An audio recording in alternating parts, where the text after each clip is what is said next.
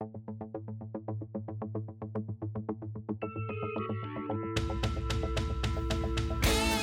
the New York State AFL-CIO, I'm Darcy Wells, and this is Union Strong. Governor Cuomo ordered all non-essential construction to shut down at the end of March as the coronavirus started sweeping across the state, infecting an alarming number of people, including construction workers. The directive halted most construction except for emergency work, which included road and bridge, utility work, and hospital and affordable housing construction. And that directive happened after workers started speaking up about dangerous conditions on the job site. Now, construction's one of the first industries to get back up and running as part of the governor's reopening plan. Joining me on the Union Strong podcast to talk about this is Pat Purcell, the executive director of Greater New York LECET, which is Laborers, Employers, Cooperation, and Education Trust. So, Pat, welcome to the program. Thank you so much. And before we get started, I just want to take a moment and thank Mario Salento and his staff and all of you who have done such an amazing job at clearly the most difficult time in our history.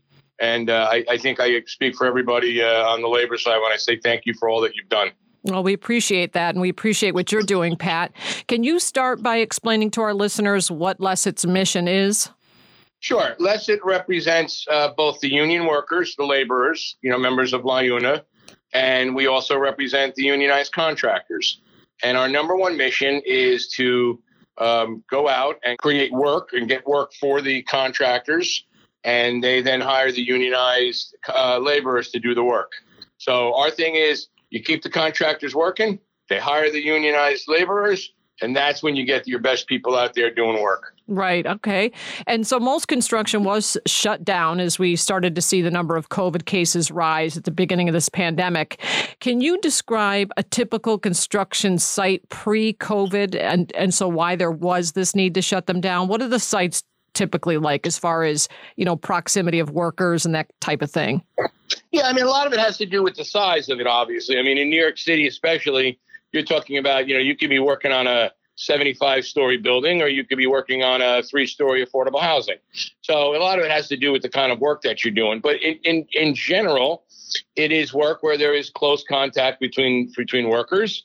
A lot of work takes more than one to do it, whether you're mixing the cement, you're putting in elevators, all the stuff that these folks do. Everything requires help. Very little on the construction site is just one person doing that job. So everybody works very close. They're all in very close quarters. They take their lunches together. So it's a very close-knit group, both on the site and when the time comes to be off the site. It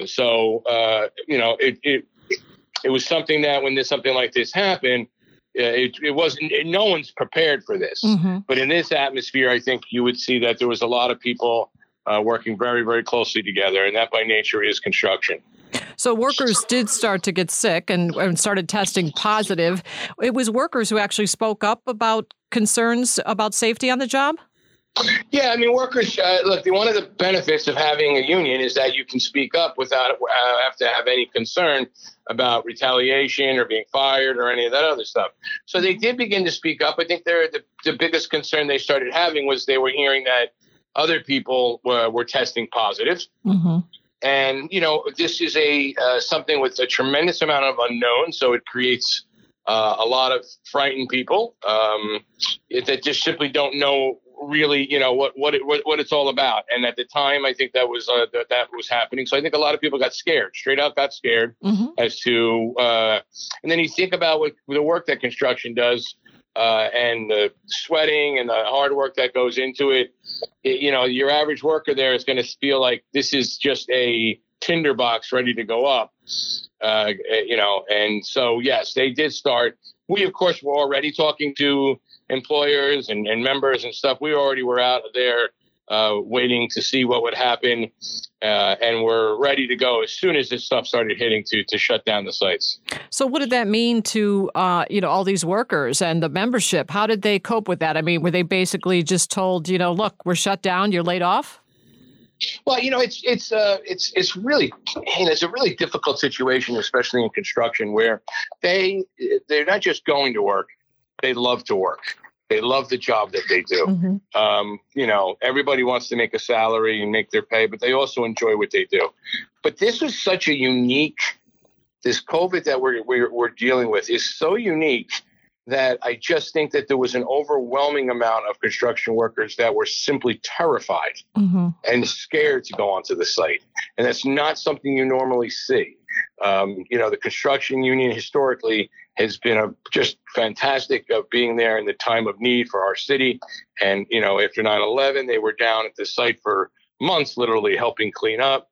But this was something that I think really scared people. And so a lot of them wanted to be away from the job, wanted to be away because of that. So that was one of the things. And again, when it comes to being furloughed, which a lot of employees were ultimately furloughed or laid off, the state program combined with the federal program actually provided workers with a very substantial percentage of their paychecks. So they were doing okay, and they continue to be doing okay as they balance the need to get to work and their economics of their family, but at the same time, knowing that they're safe. It is interesting because you think of construction workers, they're tough, right? They have to endure whatever the weather is. They're still out there working. It's cold. You're trying to get the project done. So this really was a real eye-opener where everybody was saying, you know what, wait a minute, it's just not worth it. Yes. So then how do you work with the contractors and the workers now with the idea that now that things are going to start to reopen, construction is going to be one of the first industries. So what have you been talking about to make sure that workers are safe as they head back to the construction sites? One of the things that I find absolutely amazing and really very comforting is that our contractors, the unionized contractors, they care greatly for their workers. They do not want them working when things were happening. They don't want them working unless certain safety conditions can be met. They're going to work really hard to make sure that those are met. I'm just so impressed with the commitment to worker safety that these contractors have.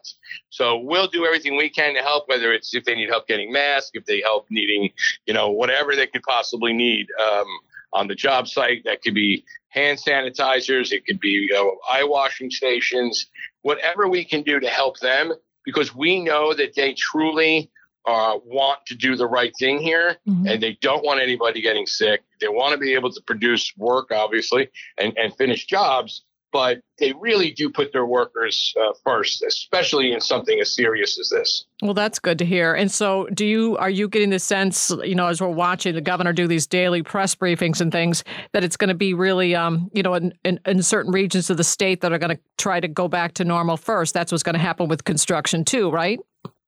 Yes. I mean, that's our understanding of how it's going to happen. I mean, agreements are being made all over between, unions and contractors as to really dealing with the safety issue, mandating the 6 feet, making sure there's enough gloves available, making sure there's enough masks available. That's really a big part of what's going to be happening. And of course, as you said, there's different things happening in different parts of the state. Construction is so very important to our economy. There are good paying jobs. There's a lot, millions and millions go into the investment. So it's an important one to get up and running, but it has to get up and running within the proper safety, boundaries. And, we feel very confident that everybody is committed to doing this and doing this the right way.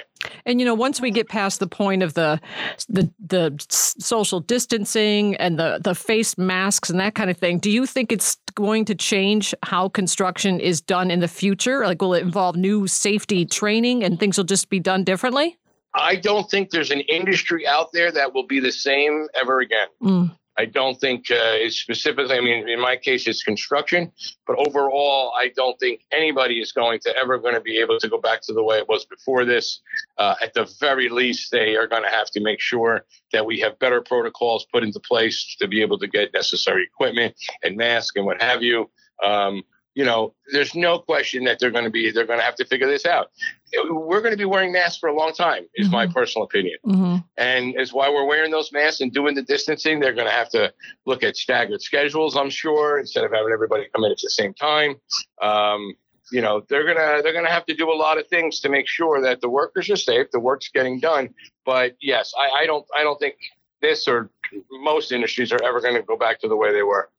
And you've seen how non-union work sites operate. Does this pandemic highlight the importance, do you think, of belonging to a union? Oh, without question. I mean, this is really, I hate to say it this way, but this is where a lot of the non-union companies shine. I mean, there's just such disregard for workers. I mean, you've been hearing story after story about a place where there was 800 workers and 500 workers. And this is after we're into this thing almost 2 months. Mm-hmm. And, people not being tested. For a lot of employees that don't have a union, they're really at the mercy of their employer. And a lot of folks simply, it's money first and everything else second. And you're going to find that on non-union sites, just like you're going to find wage theft, just like you're going to find issues with safety. You're going to find on a non-union site that there is clearly greater violations of the law, but just more importantly, violations of common sense safety rules under the current circumstances that we have. And you're going to see, I think, a lot of that. I think we're going to probably have people out in the field visiting some of those sites and trying to, potentially, report people that are going to be doing this and not doing the right thing. But this is where it really matters to have a union, where you can say your piece and your union can go speak on your behalf. And you don't have to worry about losing your job, and you don't have to worry about any of that stuff. The union can go up there and talk about whatever's concerning you with management. And, the non-union folks simply don't have that. They've got the fear of the disease, toppled by the fear of losing their jobs. Well, it sounds encouraging. You've got, the contractors and the workers all getting on the same page and working together to get things back up and running. So that's really good to hear. So Pat Purcell, Executive Director of Greater New York LECET, I want to thank you for coming on the podcast. And you sound really good. So I hope you continue to stay safe. Thank you. You too. To everybody up there in the staff, Mario and everybody again. Great work. Everybody's working hard, but the most important thing is to stay healthy, stay safe, and be with your families. Thanks, Pat. Thank you. Joining me on the podcast now is our digital director, Kevin Eitzman. Hi, Kevin. Hi, Darcy. How are you doing? Good. Another day, another week, but hopefully, we're on the right path in New York. It seems like it's getting a little bit better right now. Right, I know. Getting some positive signs anyway. So it was interesting to hear Pat talk about, when he was talking specifically with construction sites, how they're going to change. And he mentioned how, everything's going to change. All industries, our whole way of life. So, you think of things back with 9/11 and how we go through the airports now, and it's going to be some of that same stuff, right? With because of this.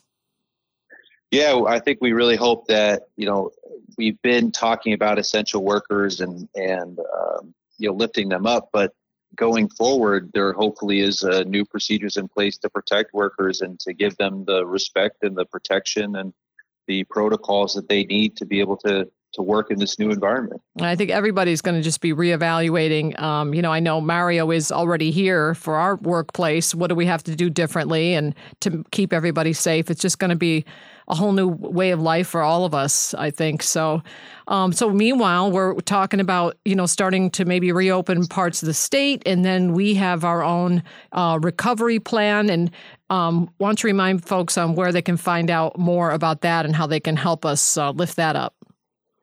Yeah, we're going to have the recovery plan on our website, and we're going to be launching some ads and talking points about it because it's really important for us to, not just return to normal, but return to a better work environment for workers. So we'll have that on our website and social media.